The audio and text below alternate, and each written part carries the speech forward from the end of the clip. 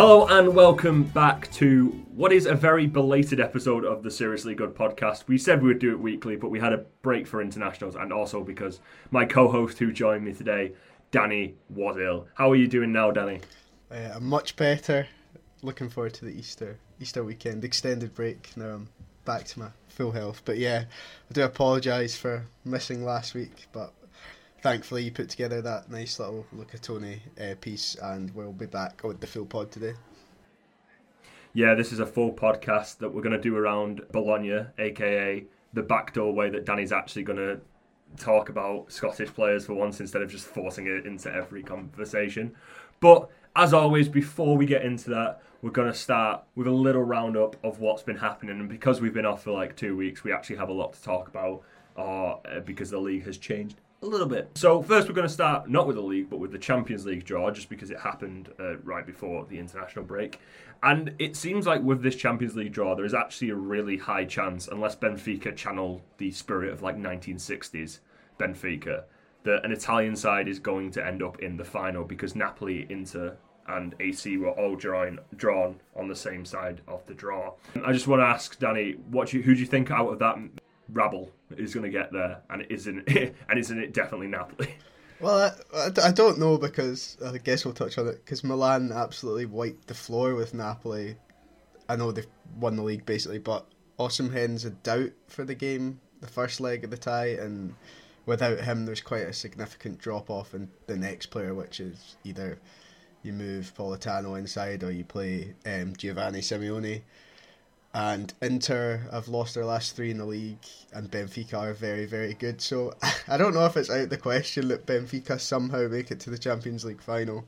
I think Napoli are probably the most likely, and Osimhen, I think, probably will be back for at least the second leg. And if they can keep it kind of close, or even still win against Milan in the first leg, then it should be them that go to the final.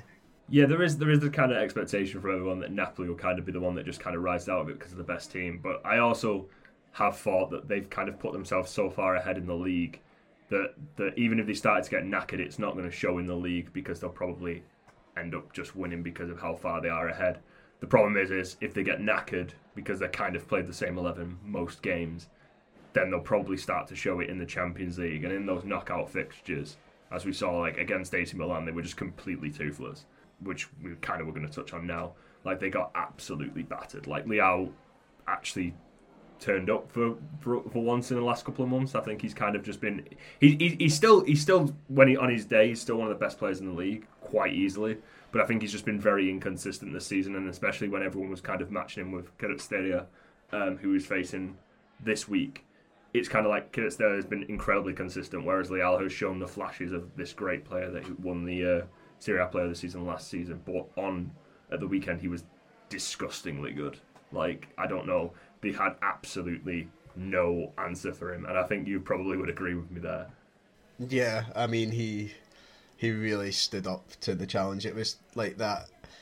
Milan know they've lost their title, but they weren't going down without a fight. And even Salamakers somehow channeled his inner Maradona and scored a wonder goal in the stadium named after Maradona, which was a shock. But yeah, Milan just absolutely battered Napoli. I don't know if we can look too much into it in terms of the Champions League ties, because Napoli, it can kind of tend to happen that you kind of drop off when you know you've won the league already. I mean, I remember when Liverpool just won the league and then they got absolutely battered off of City by the same scoreline. I think it was sort of similar to that game, although Napoli aren't officially champions, they are. So yeah, we'll see what happens in the coming weeks, but it was a great win for Milan, who really need it because they leapfrogged Roma to go third.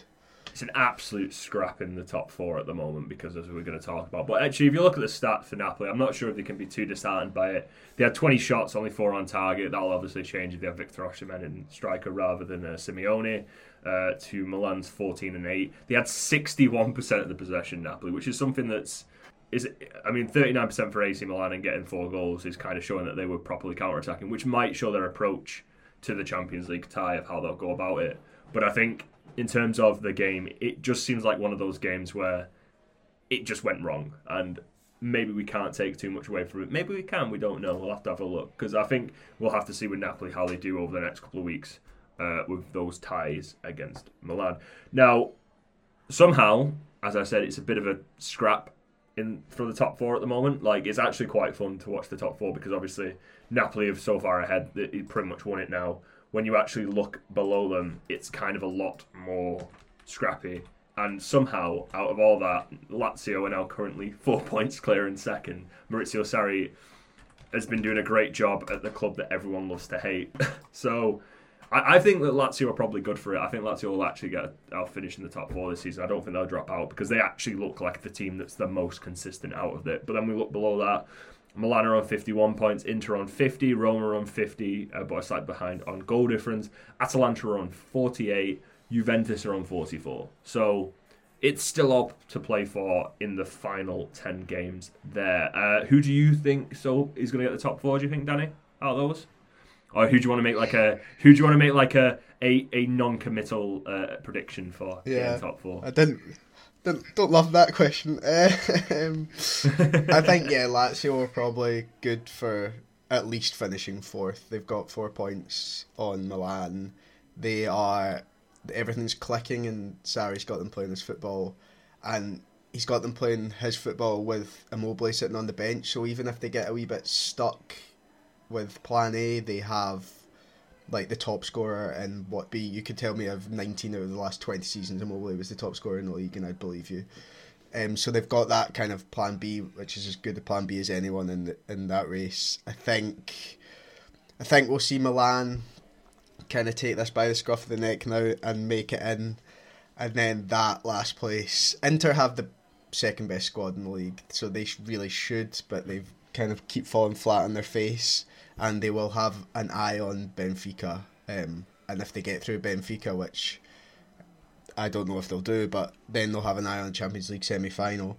I guess it comes down to a certain appeal case on that fourth place with Juventus, because I think if that gets overturned, they're just going to leapfrog everyone and go. I think they would be second, or they might be third now.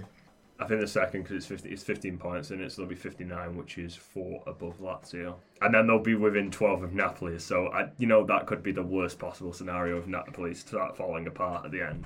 I think Steven would be very, very smug, but he probably would hate how he got there. He wouldn't hate the destination, but he would hate how he got there. If you don't like that last question, Danny, I'm going to move on to a second one. How do you feel about Fiorentina just keeping on winning and now 9th in the table after you call them the most disappointing team of the season so far? I'm very, very happy about it. I really like Fiorentina, and everything's just clicked. They, for a long time, struggled to have a striker after Vlahovic left. They signed Cabral at the same time, but he never clicked, and now he has, which is really good. They won 2-0 last night in the Coppa Italia semi-final first leg against Cremonese, so they're going to have a final on their hands to win a trophy. They're still going in the Conference League. They've climbed up to, are they 9th now? 1 place behind the team we'll be talking about, Bologna.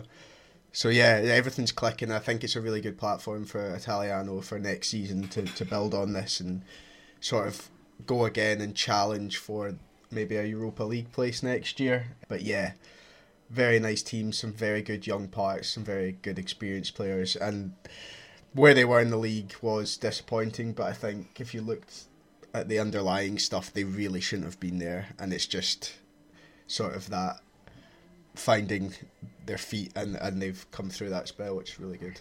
Yeah, it's the Brightonisms, as I said, the making a lot of XG but not converting it. Another team that we kind of mentioned was a bit disappointing, but kind of actually figured out how to play football again is Sassuolo. They're now currently 12th. And then we look down the table and we look at the bottom, and it seems like Cremonese are definitely going down. They've not capitalised on that one win that they got. They've lost 3 and drawn 1 in the last 4.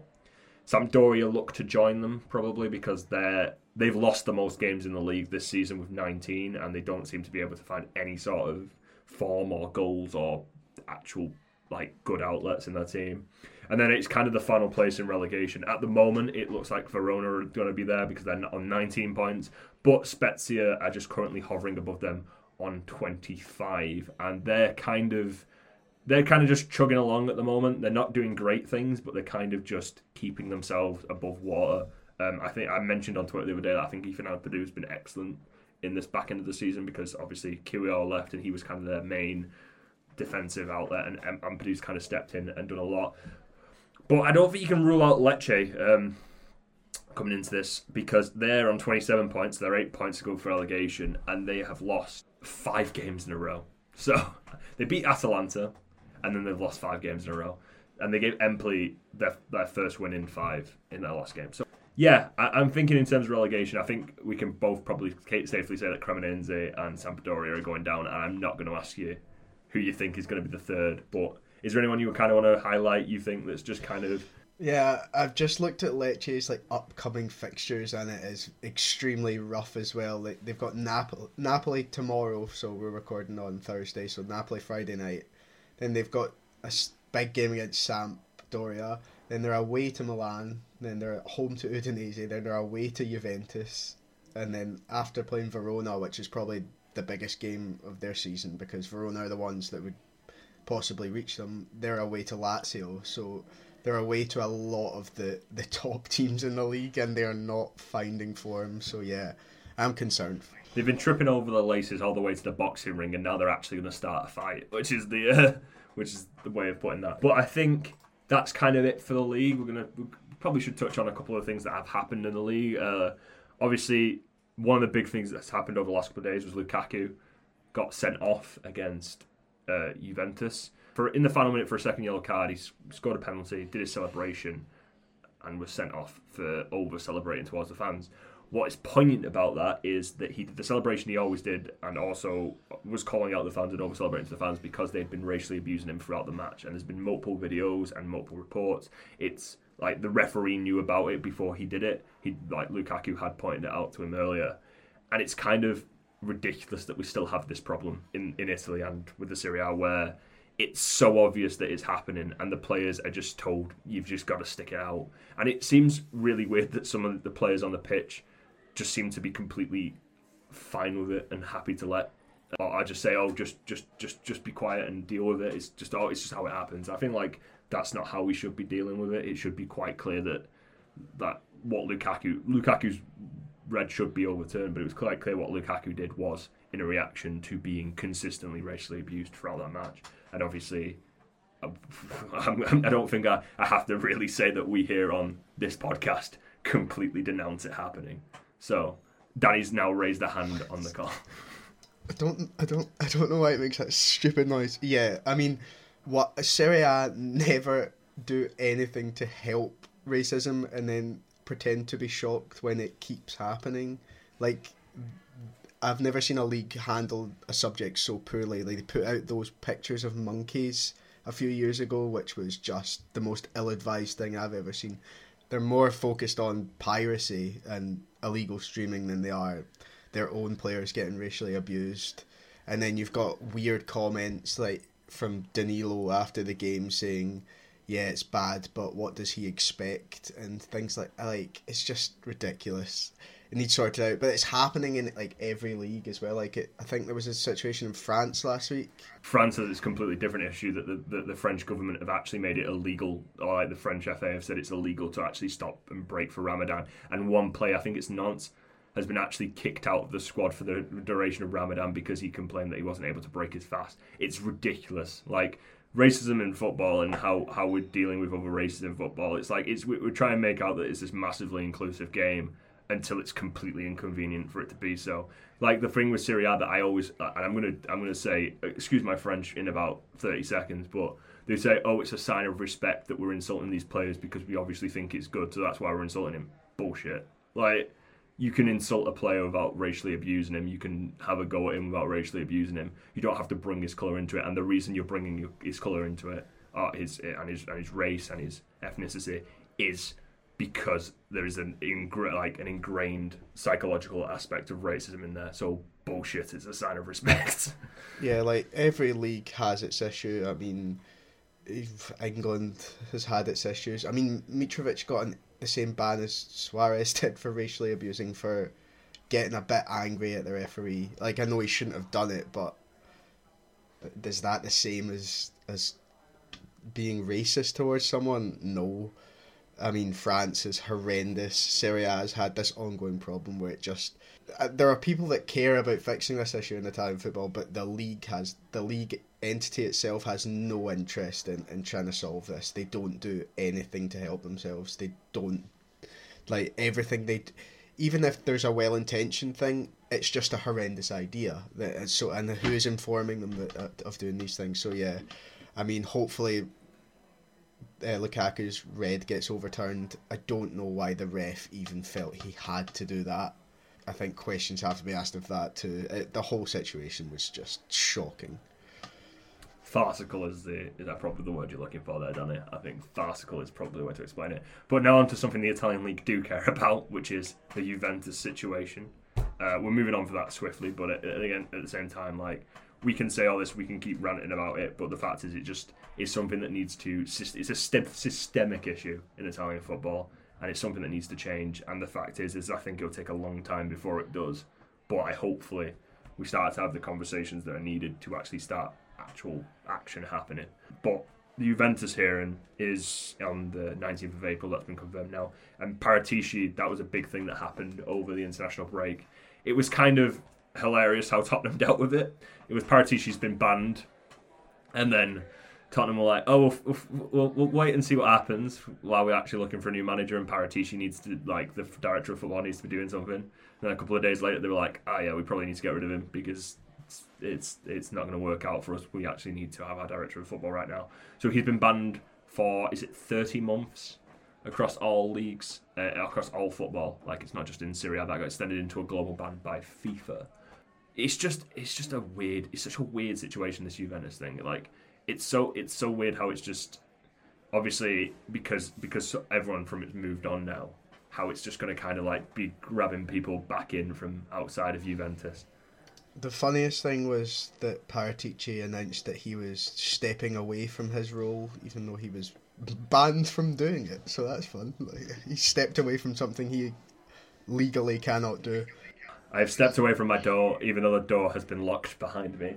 This is a huge hearing on the 19th. I mean, the sort of ramifications if Juventus win the appeal and the 15 points is reinstated, and then Roma, Inter, Milan, they'll all be very angry about it, and obviously it's huge on the future of Juventus as well, because Champions League money will be huge to what they can do in the summer and how they kind of move going forward.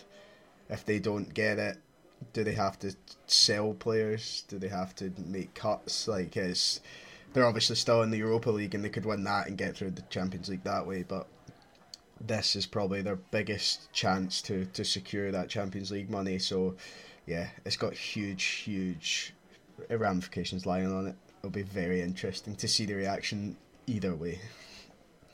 Yeah, it's also the case that once that hearing gets held or dealt with, like, they could move on to more stuff after that. Like, there could be further things brought forward, because there has been talk about that. There's other charges that some of the Italian FA want to bring against them. This probably won't be the last court case of this sort of thing. Not even just against Juventus. There's a lot of rumours about different stuff. So yeah, this might be the first of many across the next few years. Probably not even just within Italy. Yeah, I think because of all the stuff that's been happening recently, there is a lot of a move across every single league to kind of clean their act up in terms of financials and stuff like that. Because the idea that clubs have been getting ahead and causing, like, one, clubs have been getting ahead, but two, also putting their financial future at risk in some cases, is kind of like, well, we don't want this to happen because it could completely undermine, like, football in different countries. So yeah, we'll probably see a couple of that over the next couple of years. So putting a pin in that there, we'll wait and see what the result of that case is. We'll start talking about what our main subject is today, which is Bologna. Bologna are doing really well this season. I'd say they're doing really well, actually, because they're on 40 points. They're in 8th. They're currently 6 points off their points total from last season, which saw them finish 13th. So they're doing pretty well. And they're doing a lot of good things. So we're going to start on a dour note, and then we're going to talk about this. Milikovic, obviously he was fired 5 games into the season because they hadn't won. He then unfortunately passed away later on from cancer. It's a really sad thing. Obviously, like, he was really beloved within the city of Bologna for what he'd done for the team. It's a dour note on sort of this good season because obviously, like, as I said, he's really beloved. He was a really great. A lot of people have said he was a great man as well as a great manager. And obviously, like, it's one of those things, isn't it? It's like it's above football. It's above that sort of thing. Like, someone means so much to a city because of what he's done through football, but then it becomes such a greater thing when that person passes away. So, do you have any thoughts on that, Danny? Yeah, I mean, should be noted, like, he was an insanely talented footballer in Italy first. So he won the league with Lazio under Sven-Göran Eriksson. He's a lot of people's favourite free kick taker of all time. And then obviously he came into Bologna, I think, well, it'll be 5 years ago now, but he did 4 complete seasons with them. They'd been promoted and kind of sat around 14th, 15th for a couple years. They were threatened with relegation when he came in. I think they were 18th and he finished 10th, which was the best top division finish they'd had in a long time. Bologna are like one of Italy's most successful clubs in terms of Serie A titles. They've got 7. But they were way back in the day. Like, they've got more than Roma and Lazio, but they've not had success in a long time. And he kind of steadied the ship and finished 10th, 12th, 13th and 13th, which was last season. And he was just, beloved by everyone. He was a honorary citizen of the city. He was probably the coolest dress coach in football. He usually had his off-white Jordans on, his tartan flat cap, and his big coat. Like, he was a larger than life figure. And he was actually sacked a few games into this season, which was, I think, the sporting director or the president spoke about how difficult that situation was, and even Milivojevic at the time was not happy with the decision. He believed he could turn it around. But then in December, I think it was complications with leukemia is what he officially died of. But I think that kind of really hurt everyone at the football club because he had become such a integral part of, like, Bologna as a place, not just a football club. Yeah. Obviously, it's been a few months now since that happened, but there's still thoughts with his friends and family and stuff like that. Like, it's a terrible thing to go through, especially with someone like so young in, like, the general sense, like. But obviously, like, it's a big thing. It sort of was like a cataclysmic event in Bologna in terms of, like, everyone kind of stopped and went, oh, like, one of the managers was sacked a few months ago, and now obviously he's passed away. So it's an incredible thing, sad thing that's happened. But then he was replaced by Thiago Motta, who's been doing a lot of good things. Obviously, like, Thiago Motta has been through a hard time in terms of his managerial career. He started very, let's say, his banter era as a manager started from minute 1, in terms of he didn't actually say anything wrong, but everyone seemed to take shots at him. Obviously, like, he was the one who coined the 2-7-2 formation, which everyone was like, oh, that's ridiculous. But when you actually listen to what he said, it makes complete sense. And we were discussing this before we started recording. He was saying that he views the formation from the sideline, so he sees it as 2-7-2, like 2 people on each wing, 7 in the middle, and also the goalkeeper is one of the major parts of the formation, hence why it adds to 11. But he was also kind of was talking about how you can say all these formations like 4-3-3, 3-5-2 and everything, and you put labels on them as an attacking formation and defensive formation. And he was like, well, that doesn't make sense because you can have a defensive 4-3-3 and you can have an attacking 3-5-2. Like, he was saying, like, I don't like seeing the game that way. But of course, as soon as someone says something which sounds outlandish, even if it has a good explanation from it, the good explanation gets thrown out the window and the outlandish thing just kind of gets plastered and attached to you. Yeah, so he was at the under-19s with PSG when he said that. Then he moved to Genoa for a couple of months. I don't think Genoa the players there really got it, what he was trying to do. Because obviously it's not just, 2-7-2 and vamos, even though he's Italian and he wasn't speaking Spanish, but never mind. But it's kind of like he has a lot of good ideas about possession football and how he wants to play the game and how he wants to defend and stuff, and it doesn't seem like Genoa kind of clicked. But with this Bologna team, he's kind of seemed to have found his footing. Yeah, with the 2-7-2 stuff, like, what he actually said around that made sense. He was like, why can't my goalkeeper be considered a midfielder and build up? And if you look at teams like Man City, Liverpool, like even Inter with Onana, like, these guys are very good with the ball at their feet and become like that extra man and build up. And then, yeah, he was, like you said, mentioned that like people see 4-3-3 as attacking, but why does it always have to be attacking? It can be defensive. It's positions don't really matter as much, and that's where that quote came from. And yeah, he just got trolled with it. He went to Genoa, and I mean, he lasted 3 months, I think. They were dead last at Christmas, and he was sacked a few days after it. I don't think we can hold too much against them in that regard. I mean, that's one of the most trigger-happy clubs in terms of firing managers anywhere, and they seem to be doomed. And it was a club that he was at. It kind of springboarded his career as a player. He went there and then ended up at Inter and became like this very good defensive midfielder that we remember him for. Then he went to Spezia after Italiano had left for Fiorentina, and Spezia signed something like 22 people in one summer because they thought they were going to get a transfer ban. They actually appealed it and got it overturned, so that didn't matter. But he had to integrate this entire group of new players. And as we can see from Chelsea, that goes so well. Yeah, it's a very hard thing to do, especially for a guy that's managed at senior level for like 3 months at the cellar dweller in Genoa. Like, he had to deal with that, and Spezia stayed up, but there was a lot of, they didn't really like it to him too much. He kept Nzola, who's like Spezia's star guy, out the team. And even though he had some quite memorable wins, he won away at Milan in the season Milan won the league, and he kept them just up. Like, he did well, but they didn't get on. It wasn't a holy matrimony. And yeah, he didn't have a job at the start of the season, but has ended up at Bologna at the first international break. So I think he got appointed just at the start of September, and it was a shaky start. I think he didn't win his first 4 games. He got booed. The fans weren't very happy with how the team looked, but then they went on a bit of a run and won 4 out of 5 before the World Cup break. And then after the World Cup break, we've obviously seen them now. They are very like mid-table though. Win a few games, lose a few games, draw a few games. That's to be expected. Bologna aren't the team to look to qualify at Europe at the start of the season. If they qualify for Europe, that would be incredible for the club. But yeah, he's 4 points behind Juventus, with Juventus's points deduction so they're on 40 points. Juve are on 44, and yeah, they're safe now. He got that magical 40-point marker, which was probably what he was asked to do this season.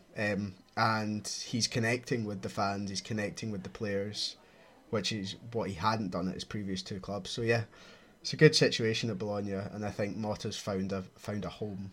Yeah, I've got to admit 2 things from that. Cellar dweller in Genoa tickled me more than it should have done, and also I do want to actually kind of think how many defensive midfielders become good managers is something that I also want to point out, because it just kind of like, it seems to be a very common phase. Yeah, Pep is the big one.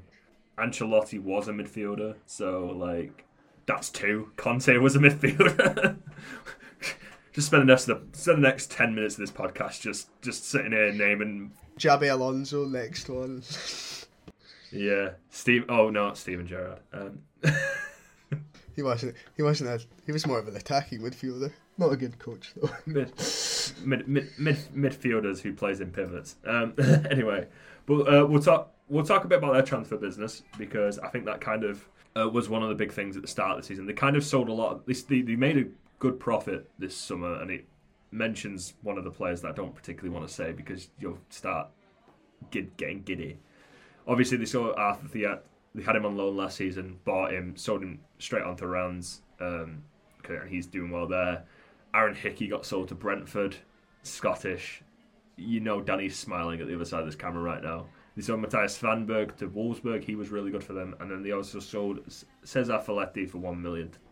Anyway. But like that made 45 million worth of transfers out.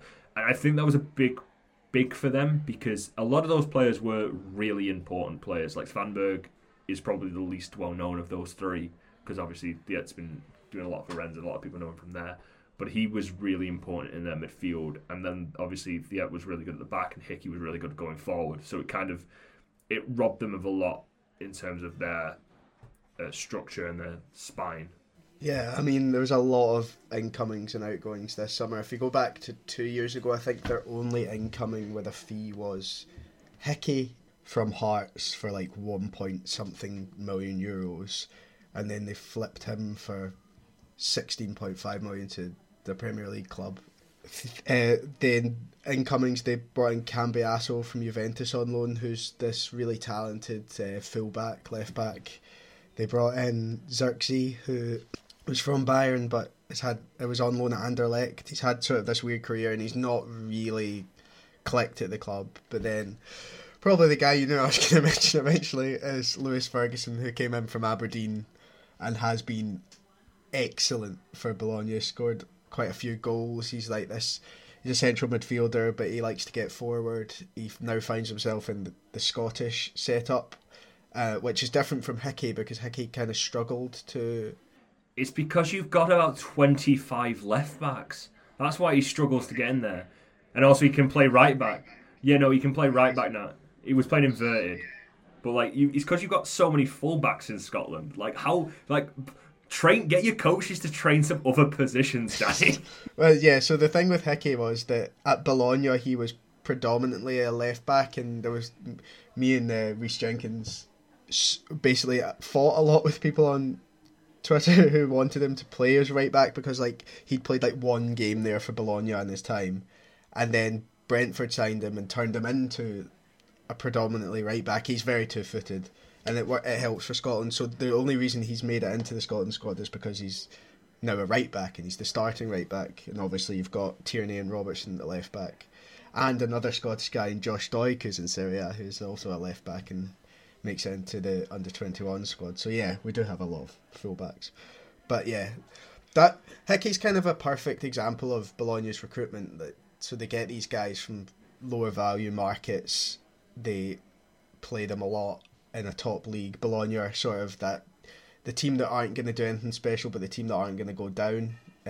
So it's a good environment for young players, and then they'll flip them on for quite a bit of money. So Theate as well signed him from Ostend in Belgium, sold him to Rouen in France for a hefty markup.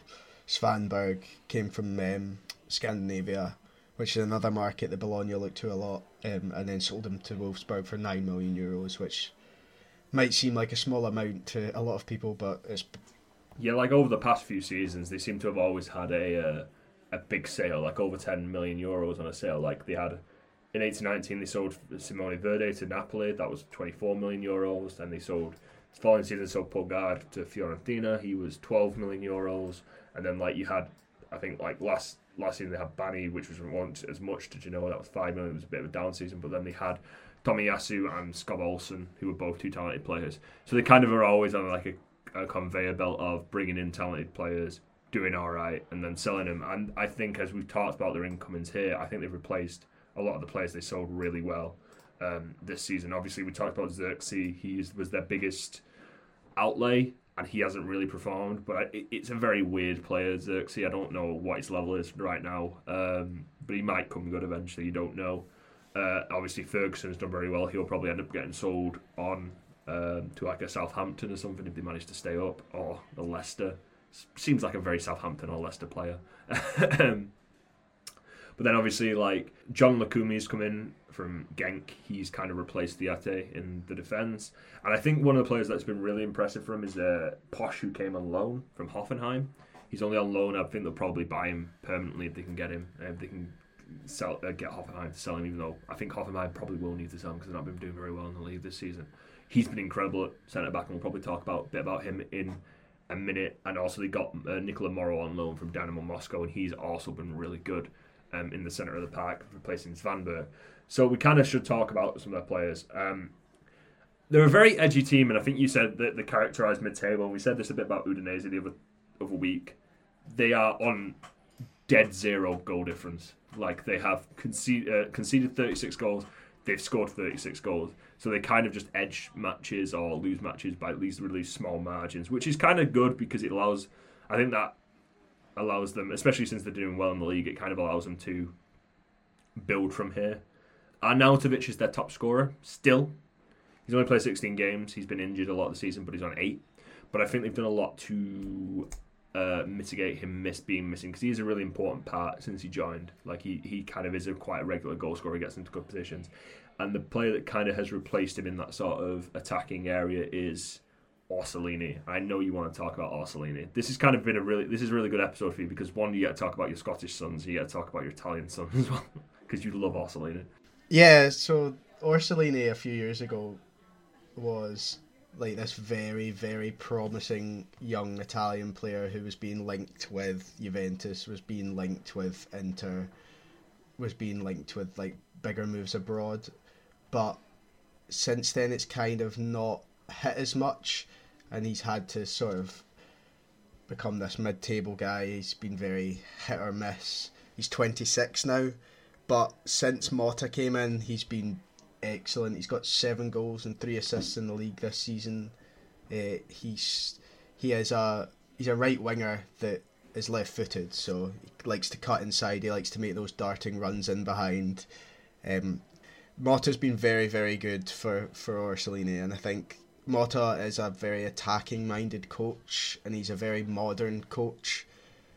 So it's good for a player like Orsolini to have him, and Motta's someone that's played at the top level, and Orsolini maybe will find that move. I think Orsolini's time as a guy that might be a starter in a Champions League team is gone, but I could see like Milan, for example, picking him up to be sort of a squad player and get significant minutes. But yeah, it's been a very, very strong season for Orsolini. I'm very happy.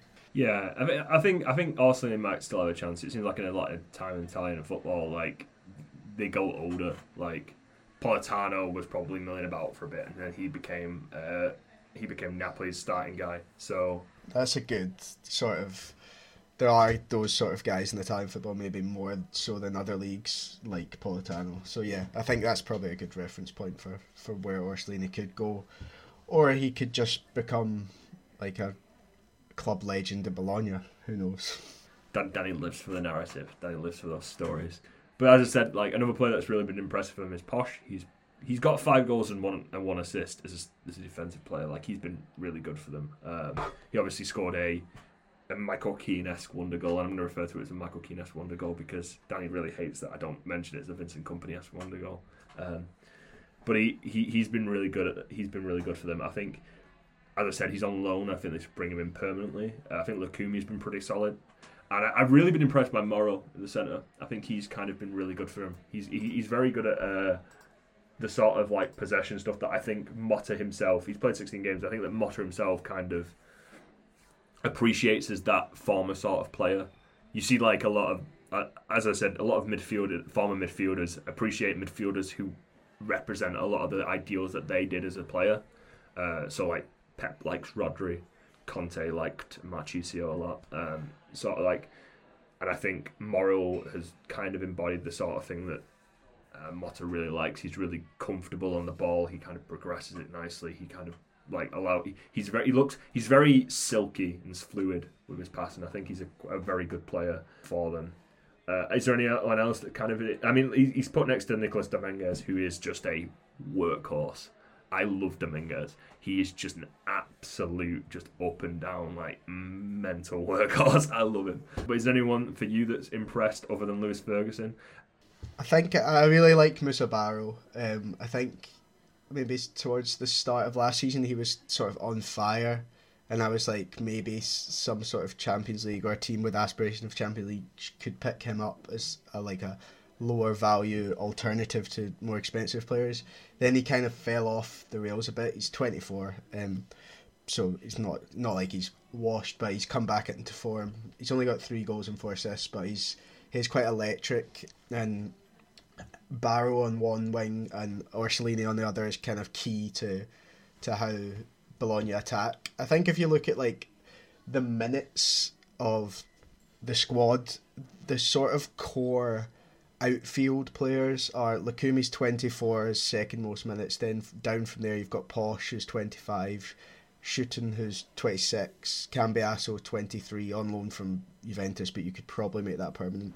Ferguson, 23, Dominguez, 24, Orsolini, 26. Like, they've got a really good core of younger guys coming into their prime, and that's sort of Bologna's model. So I would expect a few of those guys, like you said, Ferguson will probably get sold off to maybe a Premier League club. I don't really know what Ferguson's ceiling is, but yeah, you could get easily 10 million for him. Lukumi will probably end up going for quite a bit. So yeah, I think they've got a really nice squad makeup. Then it's peppered with some, well, experience in Gary Medel, Arnautovic, probably forgotten guys of yesteryear. Maybe not so much Arnautovic, who's still a very good player. Like you said, he's the top scorer. He still makes noise at big tournaments for his country. He's a very controversial figure, obviously, but yeah, very, very good footballer. And then you've got Soriano, who's this Serie A staple. He's been in the league for so long now. So yeah, they've got a really nice squad makeup of sort of a mix of experience and younger guys who they'll end up selling for higher value. Sign guys again for at 21, 22 for low value from Belgium, from Scandinavia, from Scotland, and then the cycle will repeat again. They know what they're doing, Bologna. I also, just as a point, just as a little fun thing, I think that maybe their left-hand side has the highest added shirt number together that I've seen in a good time. Like, they've got Barrow, who obviously wears 99 because he's as good as 2 nines, maybe in his head. And then they've got Chalampos Lykogiannis, who's got 77. So that probably goes to 176 in terms of shirt numbers down the left-hand side, which I just noticed it when I was looking before, and I was like, I quite enjoyed that, like that little bit of things. I think we should focus on that more. But in general, I think you've got a strong side. I think obviously like the missing Arnautovic has done a lot for him because he kind of plays Sansoni up front and he's not as good. He's probably what someone like Orsolini looks at as the way that something could go wrong. Like, obviously you have Politano on one end of the spectrum as, oh, you can go elsewhere, you can be a good player, you can finally come into yourself. And then there's Sansone, who was, I don't know what happened with my career. I ended up in Villarreal for a bit and then came back to Italian football. So yeah, we just kind of talk about what their aspirations are for the rest of the season. I think obviously Fiorentina are going to overtake them. I think that they're in a bit of a false position at the moment because I think that obviously Fiorentina and Sassuolo both kind of stumbled, and now that Fiorentina are on equal points with them and Sassuolo are 3 points behind them, there's a very strong chance that they'll just overtake them again. Obviously they got Torino and Udinese. I think Torino are a bit of a better side. They're kind of just a bit further on. So I think that they may end up dropping down to maybe like 11th. But I think that points-wise, they'll definitely end up in a better position than they were last season because they've only got to win 3 of the last 10, and I think they've got a reasonable run from now. They've got Atalanta, which is going to be... Actually, they've got Atalanta, Milan. That's going to be strong for them. Verona, they should win. Then they've got Juventus, but then they've got Empoli, Cremonese, and Lecce in there. So they should at least get 3 wins out of that, but they've also got Napoli, Roma, Sassuolo, Juventus, Milan, and Atalanta. So it's like half and half. They got some easy games, they got some harder games, but I think they should end up with a better place than they did last season. Yeah, and I think the big thing for Bologna is they're not very solid defensively, so Motta's a very progressive coach, although he does appreciate where Bologna are at, so they build up in like 2 different ways. They'll either use the double pivot, which is usually Dominguez and Charlton, or I have no idea how you say his name, so I apologise.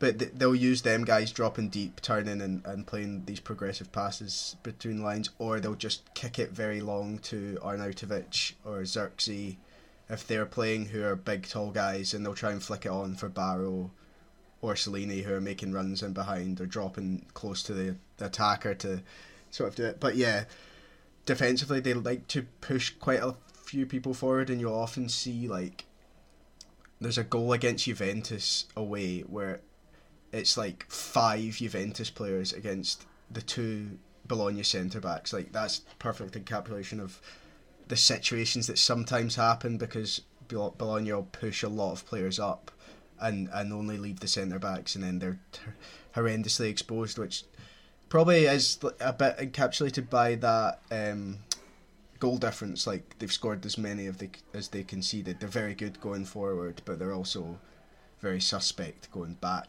the way, especially if they like to press Bologna, but if they need to sit in defensively, it's not a good situation. They don't really have guys that like doing that. So maybe that's why they tend to do quite well in the bigger games. Like, they beat Inter recently, so they like to press it, and maybe that catches bigger teams off. But yeah, I don't see them sort of going higher than they are now. I think you're right that Torino have a better coach, and I think overall slightly better players. Fiorentina definitely have a better squad and a more talented coach, although that's probably unfair on Motta because this is his first good situation, so seeing how they progress will be really fun. So yeah, I think they'll finish mid-table, but they might beat that Milivojevic 10th of a few years ago, and that would be excellent for the club, especially considering what it was looking like as the first few games of the season came in. Yeah, I think that's definitely the case. I'd like to just make a slight amendment to a previous phrase. I got a bit giddy talking about shirt numbers. It's not actually Liko Giannis who's wearing number 77. He wears number 22. It's actually Kyriakopoulos. He's there 77. He's played 20 games this season. He's there, the other left back. I just kind of got my numbers mixed up. I was like, oh, is it who wears the 77? But yeah, he's that's the 176. If they bring in Cambiasso, who is also a left back, I think his shirt number is something like 50, so it's not even that much of a drop off with their backup. Yeah, so what I'm saying is, like Giannis, is get your numbers up. Just put it higher. Just go for a 67 or something. Get it so it's a nice. I'll go for 98 actually. Go for the highest possible. It's like a dart score. What's the highest possible? But yeah, I think that kind of sums it up. I think we've kind of talked a little bit about him. Obviously, like, they're a team that hopefully grow with Motta. Though I think if Motta does well, he kind of has that name recognition that if Inter need a coach, like if Inter go down the way that some other teams have recently, where they're like, we need a coach to see us in the interim and also is well respected by all the fan base, then they could easily just go, Motta, do you want a job? Because some clubs have been doing that. But I hope that he kind of sticks around for a bit, learns his trade, builds himself up, and kind of builds with this team over the time. Because I think that, personally, I think that it's kind of like him and Vincenzo Italiano, who are the two coaches that I look at, and I'm like, a big club could grab you, Vincenzo Italiano because he's a really, really good manager, and Motta just because of his name recognition within the game. Yeah, I'm like interested to see how Motta's like managerial career goes on. That this could be a flash in the pan, or it could be him actually finding somewhere that buy into his ideas and he then grows as a coach, which is all you need sometimes as a manager. Sometimes players don't get that benefit. So yeah, I'm not sure what happens next with Bologna and Motta. I think this is a good platform to build on. I think it will be another summer of turnover in the squad. So it's how he deals with that. He's obviously had experience of dealing with a lot of incomings in Spezia. But yeah. Understatement of the year from you there, Danny, I'm not going to lie. Yeah, so maybe him and Steve Cooper can form a support group for having to deal with entire squads being bought in one summer. Be overloaded with Chelsea managers within 3 years, I'm not going to lie. I don't know if Motta will ever reach the top end of the game, but he has some interesting ideas, and I think he has the benefit of, like I mentioned before, like he's aware that I think he would love to play like Napoli do, but he is aware that he doesn't have the squad to make that, so he makes adjustments, which I think will stand him in good stead. But I also think he can be quite an abrasive figure and sometimes rub people the wrong way, which can often hold you back in the world of football. So yeah, I hope they buy more Scottish players. That's my final thought. Yeah, it's combining the two things you love, Italian football and Scottish players. It's just kind of like it's a great little mix for you. Yeah, I think just on a final point with Motta, I think he's doing it the right way. Because obviously, like, you see a lot of these possession managers and they kind of start out and there's certain managers that you look at them and like, these ideas are great, but you can tell that they never really had to figure them out at a much weaker club. Pep's a really big one. It's like I would have loved to see Pep Guardiola's football try to do it with like Norwich. Would have been just a great thing, because everyone always makes the point, oh, he could get Norwich so high. I'm like, could he though? Because he's always really had good players, and this is the thing. This is no slight against Pep. It's like, some ideas in football need good players. Like, that's just a normal thing. Like, that's just quite a standard thing. Like, if you want to play possession football, you need players who can actually control the football. Like, you can't go down to like Barnsley and go, all right, we're going to play tiki-taka and see what happens. Like, it's one of those things. I think that Motta is getting the education of, I want to play really good possession football that requires really good technical players, but I've got to learn how to manage a team that doesn't have a lot of that quality. So I think that'll stand him in good stead going forward, because I think that sometimes helps managers in situations that they get into where they play teams who are specifically designed not to allow them to play the football that they want to play. And it helps those sort of managers. So we'll have to see what happens there. I think that's everything. Thank you again for tuning in. This has been the Seriously Good Podcast. I have been Casey, and then my co-host has been Danny Corcoran. Danny, is there anything you want to say before we tune off? Hope everyone has a lovely bank holiday weekend, if that is where you're listening from. Yeah, I hope everyone has a good bank holiday weekend too. But again, this has been the Seriously Good Podcast. Thank you for tuning in. Thank you for tuning in after a very long break that we've had. Let's say very long, it's like 2 weeks. But we'll see you next time. Ciao.